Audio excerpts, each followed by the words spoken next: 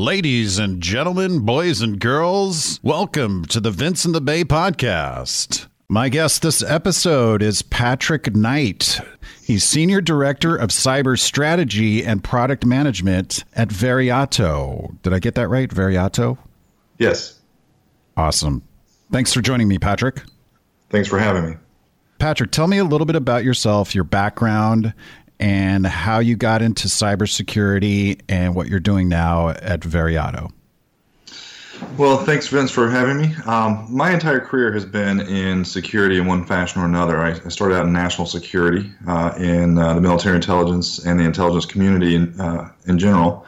12 years I spent in that fashion before I even began my civilian commercial online security profession. So I really have to attribute my current successes and my current career to my origins being in national security and in signals intelligence and working in the intelligence community in general. So I followed that path sort of unwittingly at many moments, but it all has sort of given me a great path to where I am right now. It has gone through a variety of stages, including actually developing technologies as a software engineer, to doing research for network intrusion, anti-malware, and now finally in the insider threat space. So now you're at Veriato, and I read you just joined Veriato recently, correct? Well, I've been there about a year and a half. What happened recently was after working more or less in the same role, but not in title, our CEO asked me would I consider taking over the role of product management. And while I was also spending a lot of time working not just with the product, but also doing events like this, they didn't want to pull me away from this entirely as well. So we sort of created this new role. But it's largely what I do from day to day is in the product management role, which is probably what you saw, which was just the change of title, which really signified sort of a change in focus for me. Okay. So today I wanted to speak with you about insider threats. Your company, Veriato, came out with a 2019 Insider Threat Program Maturity Model Report. Mm-hmm. And in this report, it documents quite a bit about insider threat programs, which I was kind of new to me. I'm somewhat familiar with the idea of insider threats, but it never occurred to me that there would be its own unique program within a regular cybersecurity infrastructure. So before we get into the program, why don't we talk a little bit about insider threats first? What is an insider threat? Sure. So largely when an enterprise maps out its cybersecurity strategy, it is typically foremost looking at how to prevent data breaches coming in from the outside. So you set up a firewall, you have your antivirus technologies, you might have network intrusion, and it's all designed to stop the malware and breaches coming in from the outside. And that has historically been where threats to the enterprise have been placed. Now, when it comes to the current landscape and talking about insider threats, in the old days, only government agencies had spies. They had people on the inside that might take stuff out and therefore needed some monitoring and technology at a variety of levels to identify and hopefully stop that. It's only been in recent years that more and more enterprises in the commercial non-government sector have also been identifying that this is a problem for them too. It's a huge concern. And there have been a lot of headlines just recently about problems that large organizations have had due to a trusted employee. So let me turn this around and say, what happens when, after you've already prepared and blocked, you prepared for your ransomware attack and you've got your defenses for malware and other intrusions, but you hire Patrick to come in and you give him all the passwords and the keys to all the sensitive data. What's preventing me from copying it all to a flash stick or uploading it to a cloud share or anything and then walking out the door with it? And that's, as rare as that may sound, it's really not, and it's becoming more and more of an issue. Again, recent headlines can explain this. And the expense of an organization dealing with this can reach the millions of dollars. There was a headline in recent years with a major data storage manufacturer that made hard drives. Well, one of their employees decided to take their blueprints and their proprietary information for how they did things and went to a competitor. Well, it was due to their insider threat program that they were able to actually identify what was taken and actually press charges. And that a particular company won I believe it was in the vicinity of $300 or $500 million damages in court because they proved that the employee took the information.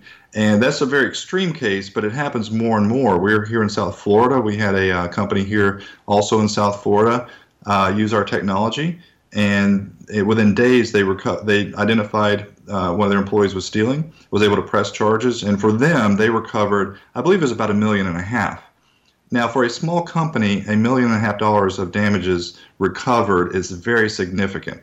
And so it's just, again and again, the idea that someone that you've given access to your sensitive information could damage you, even accidentally, is becoming more and more of an issue. And even if it's an accident, it's not all about, we use this term insider threat, and we didn't coin that term. Sometimes it's just insider accident. But if you don't know the cause and the who, then you don't know how to respond as an organization. If I may be one of these people who can't resist clicking on every link that I get in email, and therefore I might be the cause of ransomware infection or any sort of other type of breach. Well, just identifying my lack of education would be a significant improvement and help an organization know where to target their training and maybe identify some extra controls to place around the things that I might have access to so that if I do it again, then I'm not compromising the entire network. Okay, so that kind of brings me to my next question, which is, what are the different types of insider threats? I think you described one right there where it's sort of non-malicious, a non-malicious insider who accidentally or unwittingly makes a mistake and exposes the company's information. What about the malicious insider? What different types of malicious insiders are there? Sure. Well, there's a variety of types. So just going off of memory, you can imagine a few scenarios. So one would be disgruntled employee. They feel they were passed for promotion, or I'm better than this, or I worked hard for this data. I'm going to walk out the doors and I'm going to take my data with me because it's mine. So you get a sort of an entitlement aspect to some insider threats.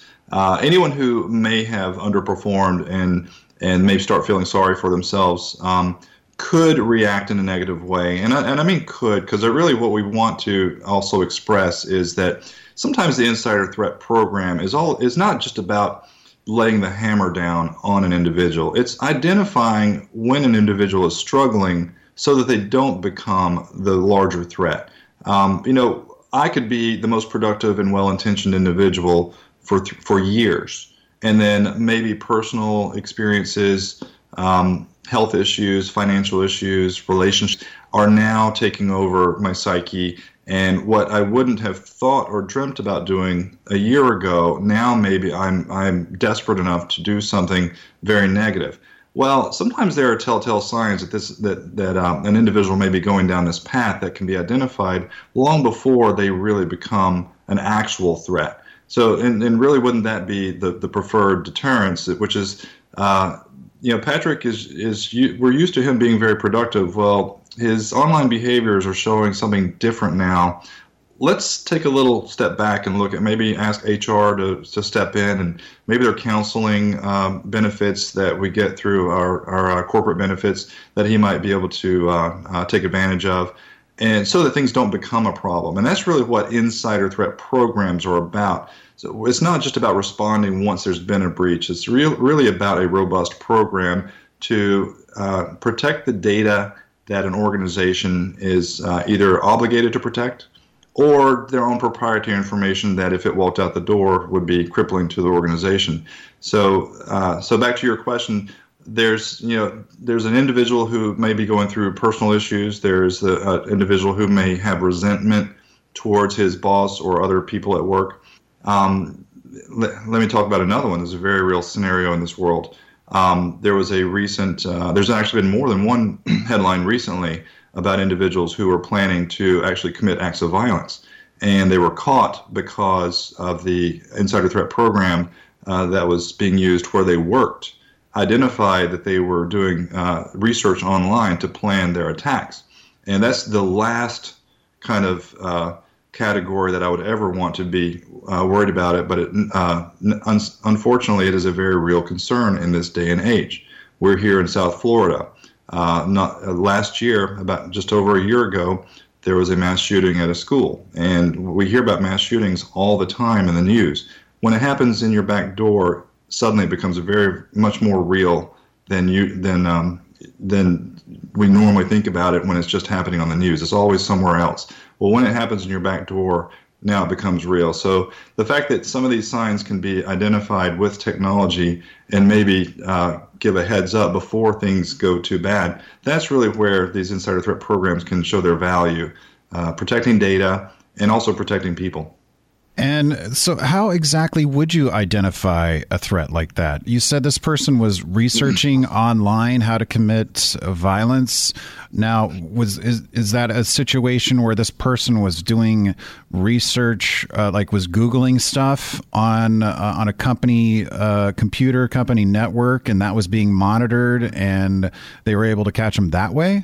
Yeah, and I don't know all the details because I'm getting this from public reports. Yeah. So that they often omit some of the details, only that the reports did reveal that this was identified as a result of research being done on a company computer. Actually, I think this may have been government, if memory serves me. I believe this had to do with a military, possibly reserve unit, and I believe it was in one of the Carolinas. But I believe it was a former military guy or a reserve guy who was also working as a contractor, was using the monitored system to be doing research to identify targets, and they were planning to attack several different targets that way. So how is this done? It typically is done best by monitoring the activities of the user on the endpoint, not on the network, not at the gateway, not at the firewall, but where the activity is actually occurring, which is on the endpoint. And that way you can actually see when the user is searching for, let's say, for example, using terms that are typically associated with violence or any sort of discrimination or fraud. There's a variety of types of threats. We may refer to the term insider threat, but another organization may call it anti-fraud, particularly if they're, for example, in the financial industry. So it's sort of different terms to describe the same goal, which is how do you protect the data, or in some cases, unfortunately, also people. So it's done typically and best by monitoring activities on the endpoint.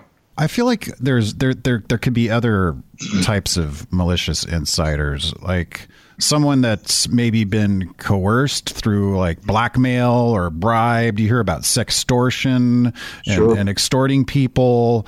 And I also feel like, you can also have people who are from the outside who come in and pose. They're like imposters, like, are pose as an insider. How would you find someone like that? How would you detect someone that's either being blackmailed or somebody that's a complete imposter? Sure. When someone comes into the organization, there's a lot that you may not know. However, if you do read through the report that we created, the Insider Threat Program Maturity Model, I believe it's on one of the last pages. We actually give 10 recommendations for things to do when standing up your insider threat program. And one of those items has to do with giving your HR department more tools to help filter and do research for candidates before they even walk through the door. Wouldn't it be better to prevent an insider threat by not letting them through the doors to begin with? So part of the answer to your question has to do with what tools can we use to identify an individual's history and associations before they're given the keys to the castle of all the data that you may have available to you. That's one thing you can do. Another goes back to what I mentioned a moment ago, which has to do with monitoring the activities that they perform while using corporate devices, corporate assets. And we actually have a couple of modes in our technology. One is straight user activity monitoring, which literally gets down to the low level of identifying keywords, for example, that might signify acts of violence or acts of fraud or otherwise some sort of threat. But there's also our machine learning capabilities that we also provide. We call it user and entity behavior analytics. It is a term that was, I believe, generated by Gartner, the industry analysts. But what it means is looking for patterns over time. So another area to look at is not just what I'm doing right now, but how have my behaviors changed over time? And we all should be expected to grow somewhat, and we all have ups and downs. But if we see significant changes in particular areas that signify risk, either in our own changes in our own behavior or just changes that show how we stand out from our peers, those could be valuable insights to say, look, something's different here. Is Patrick really that good, or is he really that bad that his score, his risk score, is so significantly different from his peers? So there's another way to look at it, which is just comparing my activities from those that I should be somewhat similar to, and if there's some dramatic difference, maybe there's something that we might need to look into a little bit more deeply. What's the catalyst for initiating some of these investigations or whatever into people? Like, okay, you said you talk about the warning signs and stuff like that, but let's say somebody's just acting a little bit different. And suspicious or whatever? Is that when you go and start checking out their social media, or are people like, or is part of the program like always monitoring social media for everybody in the company? I mean, even for like the non-malicious, the accidental insider threats, like I've done the social engineering capture the flag at DEF CON the last 2 years.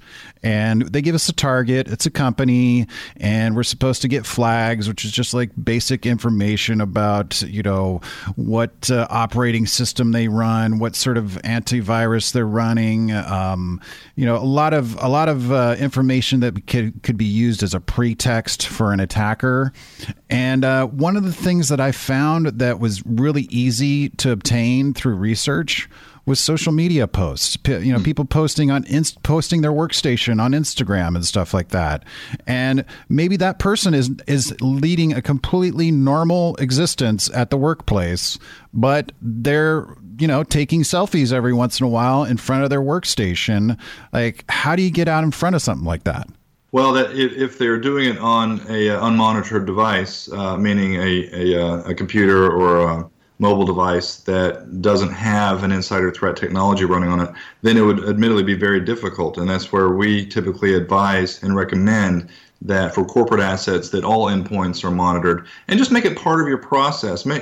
Tell your employees, look, we're going to hire you. We need you to do this job. We're going to give you access to all this data, and it's critical that you help us protect that data. Anything that we've given you access to, you are part of the security solution. And so just be open and transparent with your employees that way. That way it becomes a deterrence for most people to even consider doing something malicious. And they would appreciate when their employers are also just being transparent with them. Look, you do your job, and if nothing happens, then this technology we might be using to monitor and protect that data just becomes something running in the background.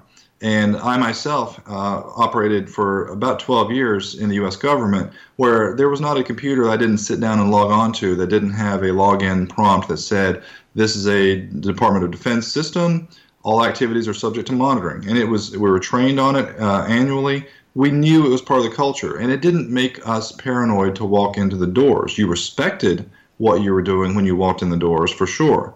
But we really enjoyed the workplace and we understood the ground rules, and that's what an insider threat program should be like. It should be a technology that is just yet another layer of security. And as long as everyone is productive and doing their jobs and getting along, then there's typically no need to be concerned.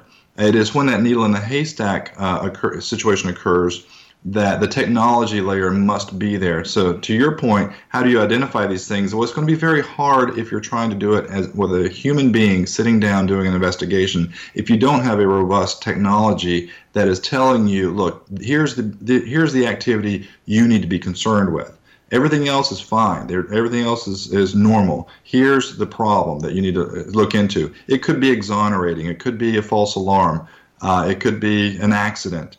Whatever it is that you need, the technology needs to guide the investigator to the problem area so that it can be quickly resolved. And so I assume bring your own device, BYOD, that would be, there would be some sort of policy in regards to that incorporated in these insider threat programs? Well, every program is going to be different. It's going to be unique to that organization. Every organization has different data or different focuses for what they consider as sensitive. If you're a financial organization, you're going to have different data than a healthcare organization, for example. And so I would recommend, just as a security advisor, to look at what assets you have and what does it mean to allow an unmonitored or an unsecured device onto your network that could potentially access that data. And once organizations can take a look at that and say, well, yeah, maybe BYOD might be a little risky, or maybe segregate it and have, if you just want to allow your employees to bring their devices so they can check their email or check their Facebook on their own personal device, give them a separate Wi-Fi network that they can do that on. Keep it separate from the sensitive data. There are ways to deal with that without subverting your own network by allowing these unprotected and unmonitored devices on your network. Okay, so it seems from looking at this report, it seems like the biggest obstacle as far as implementing these insider threat programs is budget, is money. From what I would guess, partly from looking at this and just partly by using logic, is that smaller businesses that have less resources, they will be and you on the report they're broken down into 5 different categories. There's those that have a non-existent insider threat program, those that have a reactive program, proactive program, predictive program, and optimized program. And I would imagine that the smaller companies that with less of a budget probably have a non-existent or a reactive program, whereas probably bigger enterprises have proactive, predictive, and optimized programs.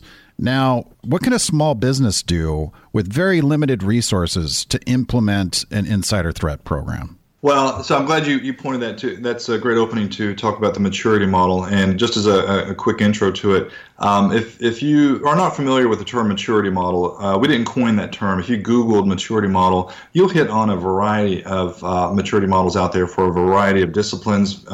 And they're all going to have basically the same pattern, basically simplifying where are you in your maturity, in your preparations, where is your program. So we decided to apply that same model to the insider threat program because when we decided to do this last year, there wasn't one for insider threat programs specifically.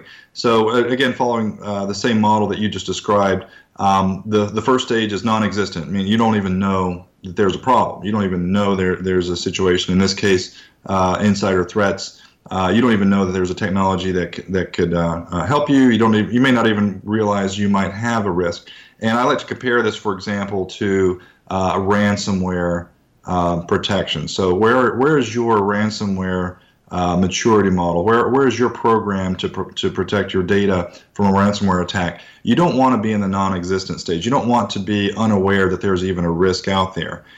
So most organizations would want to be more towards the optimized end of this spectrum when it comes to ransomware. And we're arguing that you need to be the same. You need to consider the same seriousness to the threats to your data in any organization, big or small. So, and that's what this study was designed to do, which was to identify these areas and then to bring attention to organizations to look at where are they in their program development.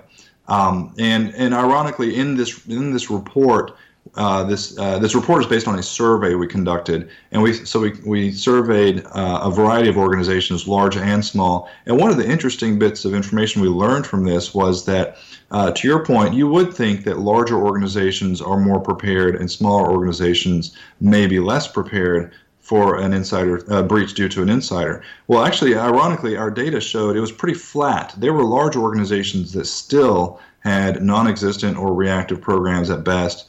And there were smaller organizations that did have some fairly robust for their needs. So I thought that was a very interesting bit of data to pull from this. It was contrary to my expectations as well. Another thing that the report shows, which I find kind of conflicting in a way, is, okay, so within organizations, you have a chart that says the different roles within organizations that support an insider threat program maturity model. And then you have you have here the percentage of organizational roles that are concerned about privacy. Mm-hmm. And so those that are that support the program maturity model, IT is number one. The executives are number two, or close to number two with security. HR is right up there as well. Now, you look over at those that are concerned with privacy, and HR is also concerned with privacy. They're number one. IT is also concerned with privacy. They're number two. The executives are also concerned with privacy. How can these people, it sounds like they want their cake and they want to eat it too. They want to have a mature insider threat program, but they also want to preserve privacy. How can that happen? Right. So this actually pointed to one of the key takeaways that I had from this report, which is if you're going to, if you identify that you need an insider threat program, and we would argue that most organizations probably do in some form, how do you start? And the first step, again, this points to, I think, one of the last items in this report, is these 10 areas that we identified that you need to do if you're going to stand up a real, mature, and robust insider threat program for your organization. The first step is starting with getting executive buy-in. Once you have your senior level executives in agreement that there is a threat that is worth protecting, and once you have their support, then now you have the support of getting a budget.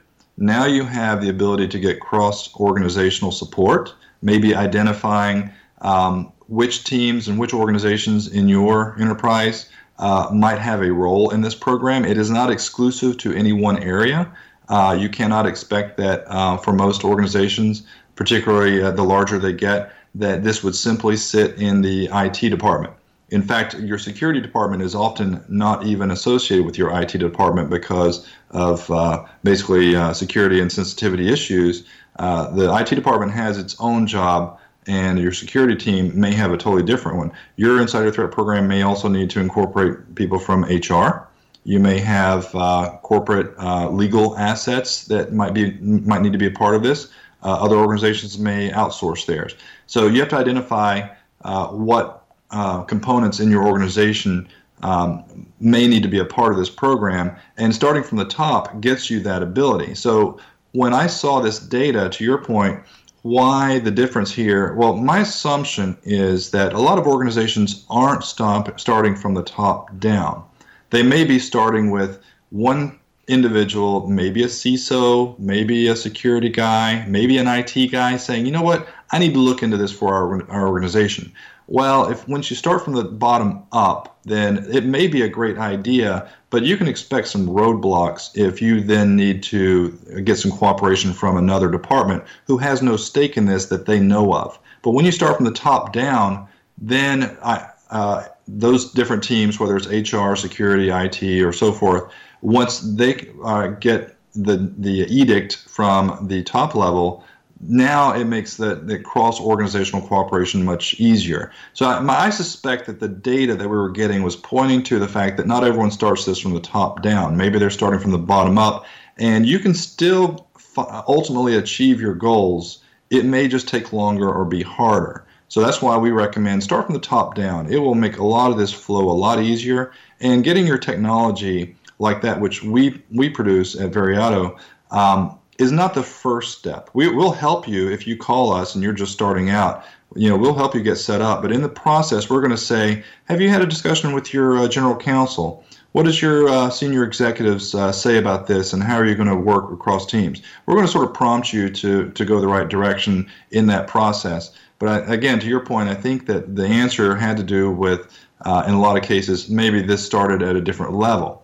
And the privacy concern, if I can continue, that topic alone is one that's very near and dear to my heart, because I'm not just a security professional and currently in the insider threat industry, but I'm also a huge personal privacy advocate. And so the question is, how do you do an insider threat program in the modern age where of data breach and data privacy and data protection regulations, and just the general climate of individuals that are becoming more and more privacy concerned? And part of the answer goes back to something I said earlier, which is, when you set up your insider threat program, set the expectations with your workforce. It can be done. You can still protect the data and also monitor activities. And if you're on that more optimized end of your program, you're probably using a technology that also has sort of a machine learning angle to it. It's not just recording everything you type or every email you send, but it's using machine learning to look for changes that signify risk. And that itself can be a privacy enhancer, so that you don't need to look at my data today if the signifiers show no issue for concern. But if my behaviors change tomorrow, then we can take a deeper look and then protect the data of all those other individuals that I work with who are not showing problems. So there are a lot of really great privacy topics that fall under this umbrella, and we have to address that in this day and age, because on the one hand, more and more organizations are being mandated to audit and to monitor all access to the data that they are entrusted with. So take, for example, financial organizations or healthcare organizations. There are mandated regulations that those organizations must have some sort of investigation audit trail of the people that have been given the passwords and also trusted to handle that data. So that says a lot about where we are. So if we're on the one hand required to monitor or track the activities of anyone accessing that data who has legitimate access to it, then how can you also do this and protect privacy? And so that's where a mature insider threat program comes in, because you have to set up expectations up front. You have to say what is acceptable use and what is not. If you tell your employees you're going to handle the financial information of our customers, but you can also check your personal Facebook accounts on the same device, you might want to relook at your policies and just see how can you segregate those activities which you want to allow your employees to use in the workforce, but how do you do it and keep it separate from the data that you're also trying to protect? And you might have to make some hard decisions, or you may simply need to set up different networks for them so that you can accommodate that. Some organizations say absolutely no BYOD devices, for example, and it's really up to the desires of the organization to make that decision for themselves. The flip side of like I said, it was the HR and IT and the executives were really on board with the insider threat program maturity model. They were also on board with privacy. Now, on the flip side of that, the finance people, they're against both. The finance people seem like they're the greatest blockers for the insider threat programs. They don't want. Is it because they control the purse and the budget, and they're like, no, we don't have the money for that. We don't want to invest money in that, even though it's not their money. It's the company's money, right? What do you think the explanation is for the finance team being so against these programs? Well, I think that's exactly it. I think you hit on it, which is they control the money, and they probably have no idea the risk impacts. They're not security people; they're financial people, so they're looking after the bottom line of the company. So I think they're wired to say no to any kind of expenses. We have a finance organization. Anytime I travel, every expense that I have is going to be scrutinized. Did I need to maximize my budget? Am I spending the company's money wisely? That's fine. That's their job, and they set the expectations for me as an employee. what are the limits, and we have a corporate culture where we want to respect that, and our comes from our CEO on down, who he himself has a long history of being in the financial aspect of business. So he appreciates expenses, and obviously he pays our bills, so he sees the numbers, and he wants us all to be good stewards of that budget. And so I get that, and I think that's ingrained in most financial organization, or most financial teams rather, of an organization. And so I don't think that it means anything specific against insider threat programs, but it does say something again that points back to getting that support from the top, because if the chief level officers and the CEO, the president of the company, if they say, yes, we need this, then they will change their tune, I'm sure. They might say, well, okay, let's look at it and make sure we're spending the money wisely, and that's a natural reaction. I would hope and expect for that. But that's where that I think that changes a lot of people's minds and hearts when it comes from the top.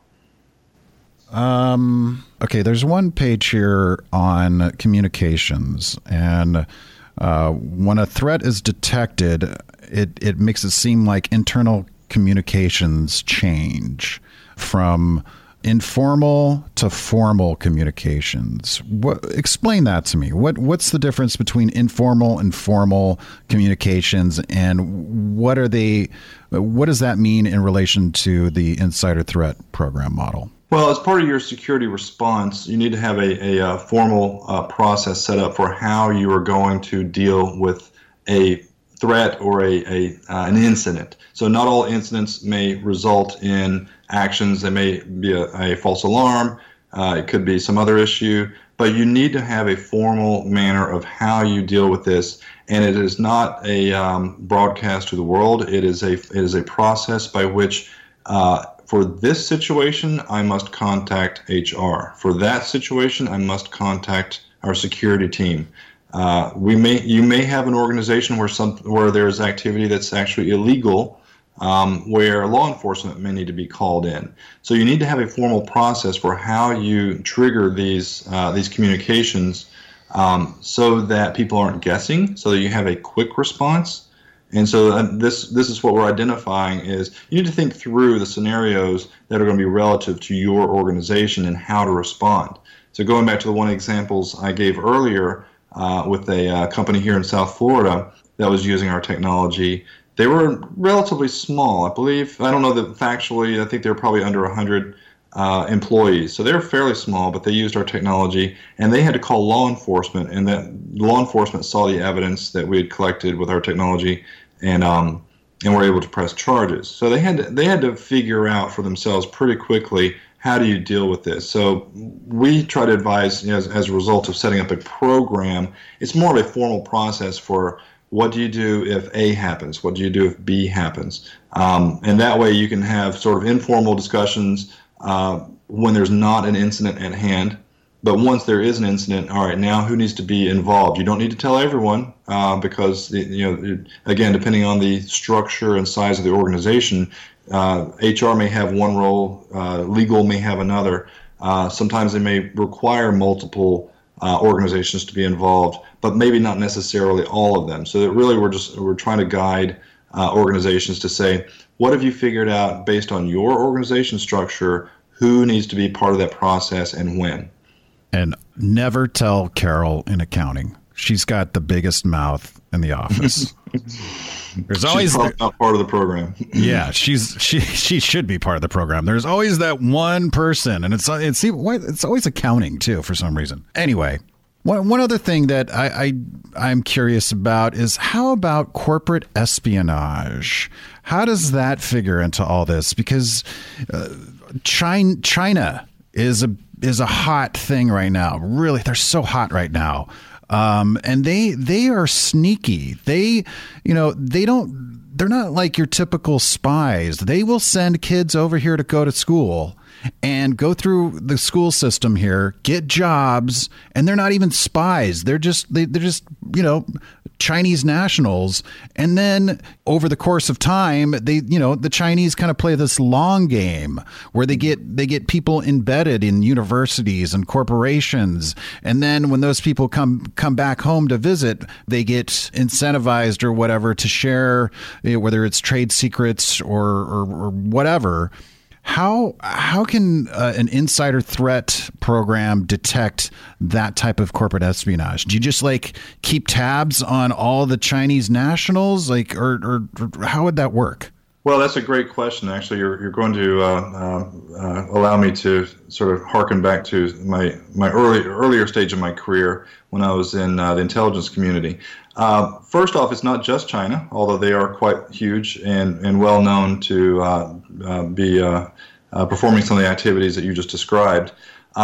There's also, to a large extent, people from the former Soviet Union, and I would argue also Israel.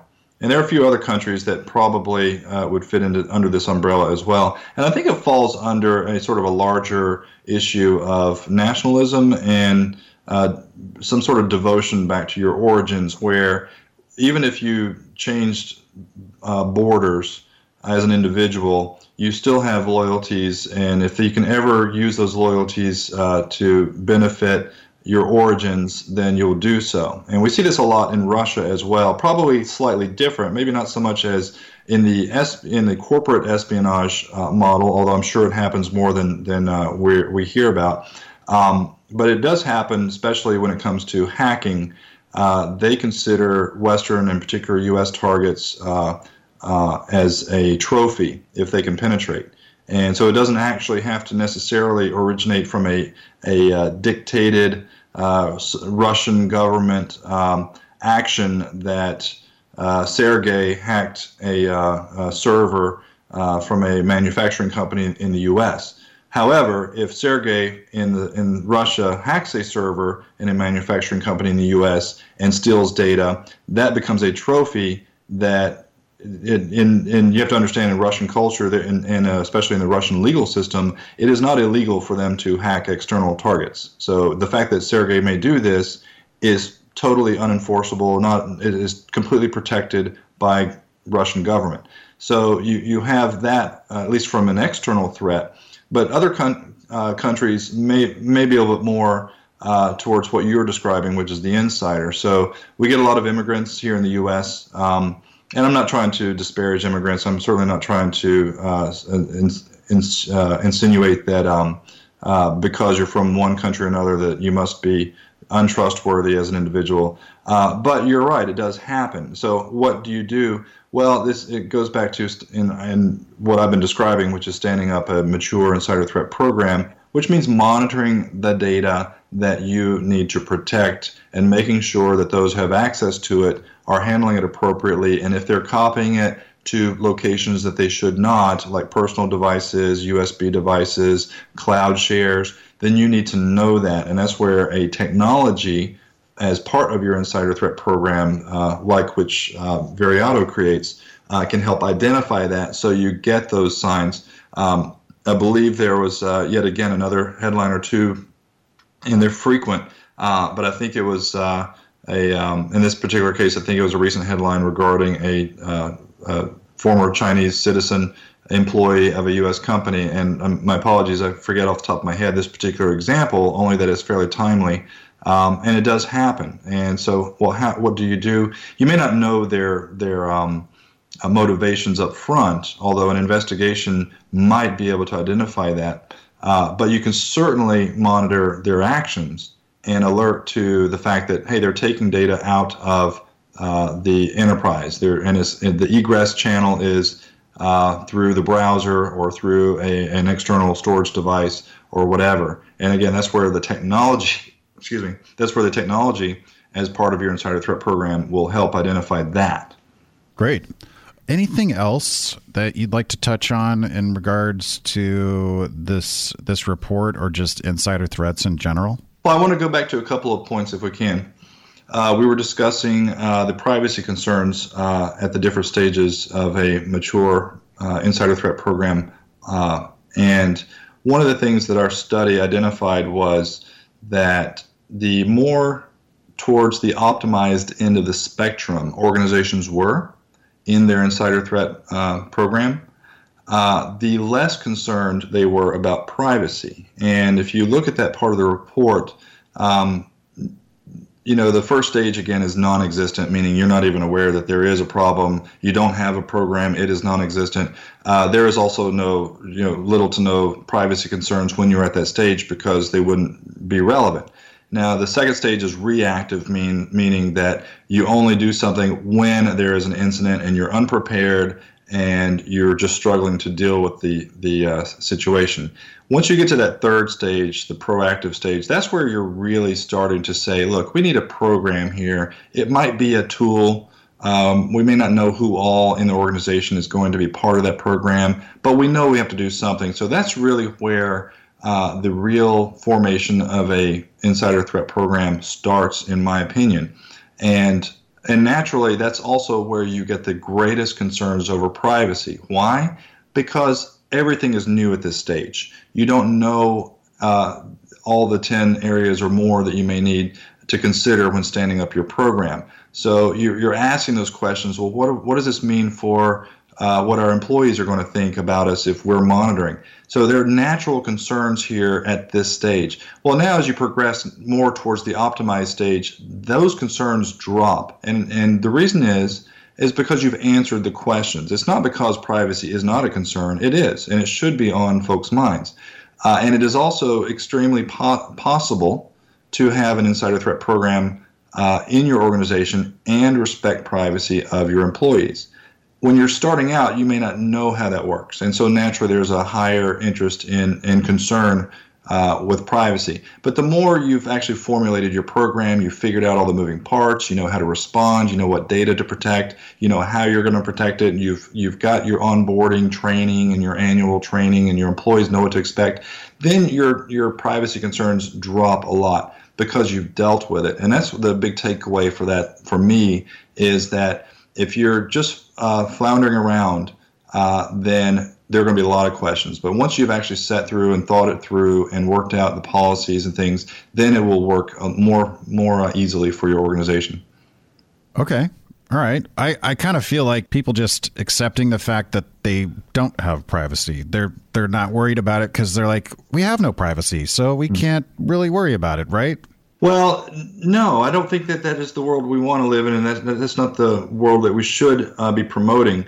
So our technology, for example, we're finding new and better ways to filter data that may be irrelevant. And then this is part of the overall umbrella of privacy. So think, for example, the industries that have regulations over protecting data. They also have regulations over storing too much data. So if you're a financial organization, you have protections that you're required to hold for how you're holding that financial information for your customers. Well, if you've got an insider threat program also running alongside that, then that insider threat program may incidentally be collecting some of that same data residual to following the behaviors of the employee that's accessing that data. So as part of helping our customers be compliant, we look for greater ways to filter that out so that we're not storing that same data and just sticking to what's relevant to the actions of the employee, so that if there is fraud or a breach occurring, we still give the relative information while not incidentally storing that healthcare information or those credit card numbers, for example, that the organization is trying to protect otherwise. So privacy has got to be part of the discussion, and I would never. I hope we don't live in a world, and I don't want to live in a world where we've given up on it either. But we've got to answer these tough questions over how do you stop breaches that occur from the activities of human beings, when 99% of your employees are probably fine and trustworthy and everyone's doing a really good job, but you do have that one or two that may be subverting the entire network. And so that's the nature of an insider threat program, is to find the needle in a haystack and then let everyone else go about their business, and all privacy is protected. Good answer. Okay. Before we wrap this up here, Patrick Knight, of course, Senior Director of Cyber Strategy and Product Management at Veriato. Veriato. I wasn't going to say Veriato. I was going to say Veriato, but thank you for catching me. I appreciate that. Okay, Patrick, what is your one pet peeve about the cybersecurity industry? The cybersecurity industry is trying to fill a hole that is created by fundamentally vulnerable platforms. And they've been fighting this losing battle because they've been outnumbered and outfinanced for decades, because the online criminal industry, and it is now an industry for sure, is better financed, better armed. They share information that's critical, and they sell the resulting product on the internet and the dark web as a commodity. And this cycle never ends, and the odds have been in their favor for decades. The online security industry has been trying and failing for decades simply because they're outgunned. So it's less of a criticism, except to say that, you've got an industry that is comprised of dozens of major players and probably overall hundreds of major and minor players alone. Each one individually is trying to save the world, and they cannot. And when you have the entire world that is armed to defeat you. And so probably if I had a genie, I would say that if there was a better way to collectively put all these guys together who are all well-intentioned and trying to solve the same problem, to somehow spread it out so that they can have a better chance collectively of defeating this online criminal industry, then that would probably be the most ideal solution. I don't think it's realistic, but it is simply a numbers game. It is that organizations that are trying to do this in a commercial sense and sell a security product cannot solve all the world's vulnerabilities when it comes to online threats. And then but yet at the same time they were expected to do so. So it's sort of an unfair and unrealistic expectation for what we expect from an online security company, and the odds are simply against them. So I don't know that it is a criticism of them, except just a sobering understanding of how complicated the problem is. And it's not just a problem, because it's unfair to say online security or cyber security. There's so many vectors that must be considered. And again, the technology that's being attempted to fix the problem, and you can pick whatever security vendor that comes to mind, they are operating, they're trying to plug the holes of a fundamentally insecure platform, whatever that platform is, whether it's Windows or whether it's another operating system. They are at the behest of whatever capabilities that operating system gives them and no more. So until we figure out how to change our computing model, it is going to remain insecure, and it has been insecure now for decades. So that's just a sobering understanding of where we are and why online security companies are still so active, and they still haven't solved the problem. The problem keeps changing. The goalposts constantly change, and that's why this online the criminal online industry, they know this, and they use it to their advantage. And they're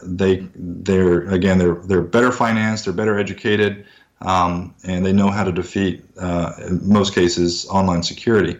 Most online security, the reason you continue to hear headline after headline of a ransomware attack, it's not that those organizations were not running an anti-malware program.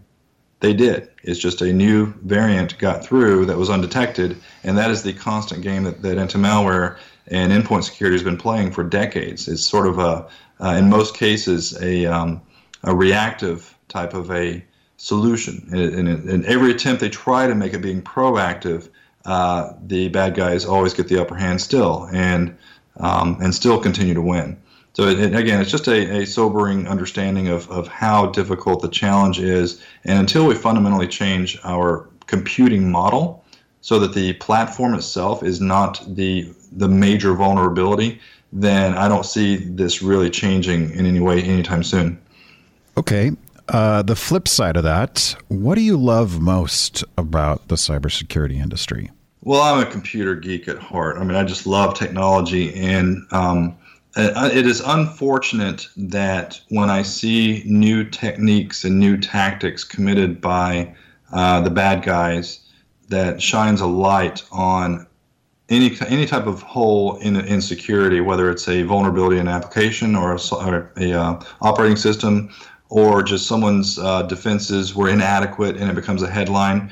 The computer geek in me just kicks in, and I eat it up because I want to know more. I constantly learn, and I'm one individual, so I would be the last person in the world to expect that I could solve all the world's problems when it comes to the online criminal industry. But that's because they have way more numbers than I have. And so I constantly learn from it. And I think what it's done for me personally in recent years is made me appreciate online privacy more. So like I said earlier, while my day job is fighting against insider threats, I'm still deep at heart someone who looks for ways to advocate personal privacy online, which is probably itself an impossible task as well. I'm not trying to be idealistic here. It is not. When we talk about data that's stored, even if it's encrypted with the strongest encryption today, eventually encryption keys will be broken. Eventually technology will catch up, and if there's no fundamental vulnerability in your encryption, eventually computers will catch up to where it will not be infeasible to crack your keys. So whatever we think is secure today eventually will not be. What do you think is private today eventually will not be. And that is the constant cat and mouse game that we're playing, is whatever we even think and can imagine our greatest defenses are today, just give it time. It may be years, it may be weeks before that itself is subverted, and then we have to start over and rethink how can we do computing in the 21st century that is secure and that is also protects your privacy. That sort of leads into my next question, which is, where do you see the cybersecurity industry in 5 years? What's it going to look like? Well, if you'd asked me this about any other topic like politics 5 years ago, I would have said, well, it can't possibly get any worse than this. And yet it does. So data breaches are not getting smaller. They're getting bigger. You don't hear of a data breach that affected 100 users. Sure, it happens all the time, but you don't hear about it. Why? Because there's too many. It's more sensational to hear about the data breach that affected 147 million, or that was the reference to Equifax from a couple years ago, or any other breach. It's the fact that in this day and age, you can collect massive amounts of data on millions of individuals, and all it takes is one breach and that data is out there and everyone's compromised. So, and that's not going away. Those are getting greater and greater because technology is making it easier and easier for even the smallest organizations to amass mountains of information on consumers, on people, on data. And that data is a commodity that is sold for a premium on the internet in these criminal networks, sometimes and more and more these days on the dark web. They steal it and they don't even look at it. They don't even care. They just know, all right, I've got personal information for 100 million users. Who's the biggest buyer? And they'll sell it on it's an auction on the black market. That's not going away because it's too lucrative. So where do I see this going? It is going to continue getting bigger, and there's not going to be a stop to it by law enforcement nor governments. What governments and law enforcement are doing is they are holding organizations accountable more and more that are amassing that data before it becomes a breach. And I expect we're going to see more and more legislation that is going to levy heavier fines. Right now, many of the data protection regulations that we're seeing, there's no guarantee of what the maximum penalty will be. There is a defined penalty in some cases. Other cases, there is not. there's a warning, or here in the U.S. we do this by state. We don't really have a federal level data protection piece of legislation similar to GDPR, for example, or similar to what Canada recently passed. So in many cases, we let our states determine for themselves if there's going to be a penalty at all. And I can almost guarantee you there will not be. What state attorney general wants to punish their businesses in their state with big fines? California wants to do it. You're right. We did it. Discourage businesses then to do business in that state if that's the case. And if you're in a lower income state, those businesses don't have the kind of money to pony up to pay for a breach, or if they were found that they did not comply, much less have the money to invest in the types of cybersecurity protections that they should probably have been employing to begin with. So we're talking about enormous expenses. And very difficult to, and it's easy to go after the Facebooks and the Googles because they've got bukus of money. And that's all you're hearing currently coming out of the EU post-GDPR is Facebook and Google are primarily the targets there. But what about smaller organizations who probably didn't have the funds to adequately protect, or even the education or awareness to adequately protect to begin with?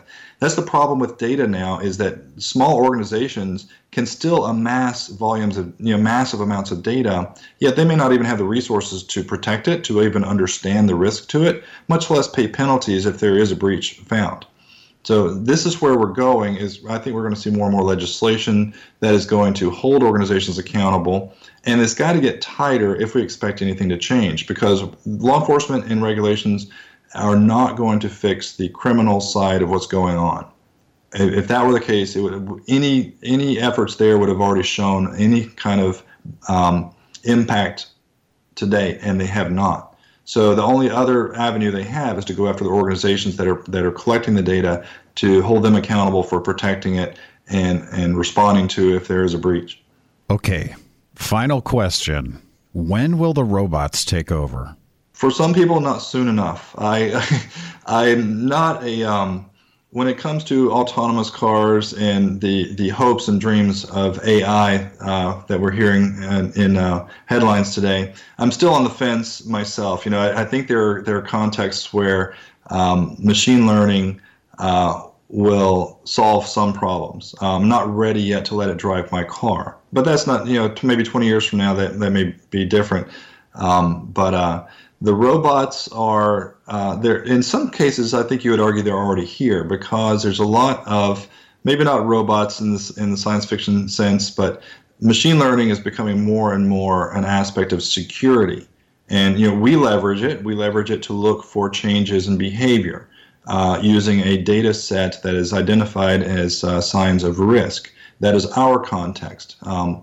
In my previous, earlier in my career, I worked at another company that used machine learning for a very different reason, and I got deep insights into how they were employing it, and I thought, well, that's a very good use of machine learning as well. So there are great contexts for where machine learning and AI make sense. The problem for me is, how bad does this go? Because we've seen the negative side as well. I'm going to pick on Facebook again for a moment, and the advertisers, and the way that the online massive data analysis and data analytics industry is operating. They're finding greater ways to associate data sets.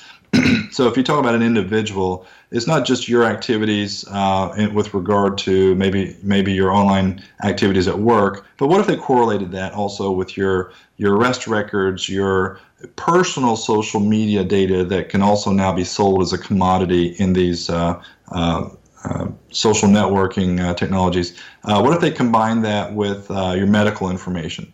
Imagine the picture that they can paint of you with all these different inputs. Well, guess what? And some of them are already doing this. And you cannot undo that level of invasiveness once it's done, because there's no control over How do I opt out of this? You cannot. I cannot opt out of Equifax collecting all of my financial information and giving me a score and selling that data to every financial organization that wants to buy it. So there's no opt out of this model. And that's what terrifies me with where we're going. So I think the robots are already here.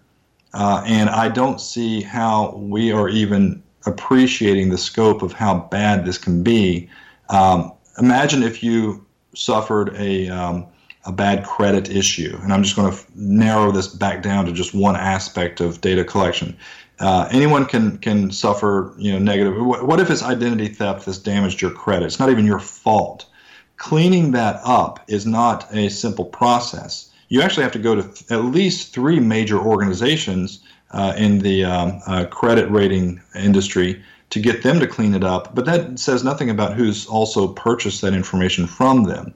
This social networking kind of a model that we've got with data collection on individuals is terrifying in its implications of not just how bad it is now, but how bad it can continue to be, because this is no longer science fiction. This is actually happening, and it's lucrative. It is crack for those entities who have the money to buy it and to peddle it, and it is not going away.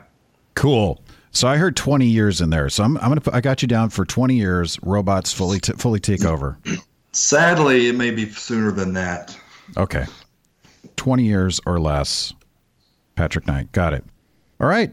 Cool. I think we're good. Is there anything else you feel like you want to throw in there? Oh, when you were asking at the very beginning about how I got into computer science, I was going to make a comment about how I had to learn, like most of my generation, through doing. There was no computer science program, much less computer security program at most universities in the 80s and 90s. Some of them were just forming, but security was not even part of the curriculum. Well, now you have students going straight from high school into computer security, and yet they have no experience. And so I find it very interesting, and I'm curious myself to watch how this world evolves when you've got one generation like mine who learned through old-fashioned having to set up their own Unix systems and their own LANs and networks and fixing bugs and revealing, just identifying just how full of holes operating systems have always been.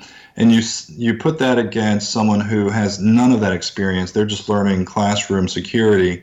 I'm kind of curious to see where this lands myself in a generation, because we're not requiring kids to work through these problems like my generation had to do. So I thought of that right after, but we changed the topic. So but watch where computer security ends, or how it lands, in a generation compared to the generation that's been doing this now for a few decades. Perfect. Patrick Knight, Senior Director of Cyber Strategy and Product Management at Veriato. Patrick, if anybody wants to follow up on your work with Veriato or you personally on the internet, where can they find you? I'm on Twitter and in LinkedIn personally and professionally. You can also reach out to Veriato. You can call us, go to veriato.com and say, hey, I heard this guy Patrick talk. Can I speak with him? And I'm sure they'll be happy to direct you to me. And what's your Twitter handle? So it's my name, Patrick Knight 70. Okay, Patrick Knight 70. All right.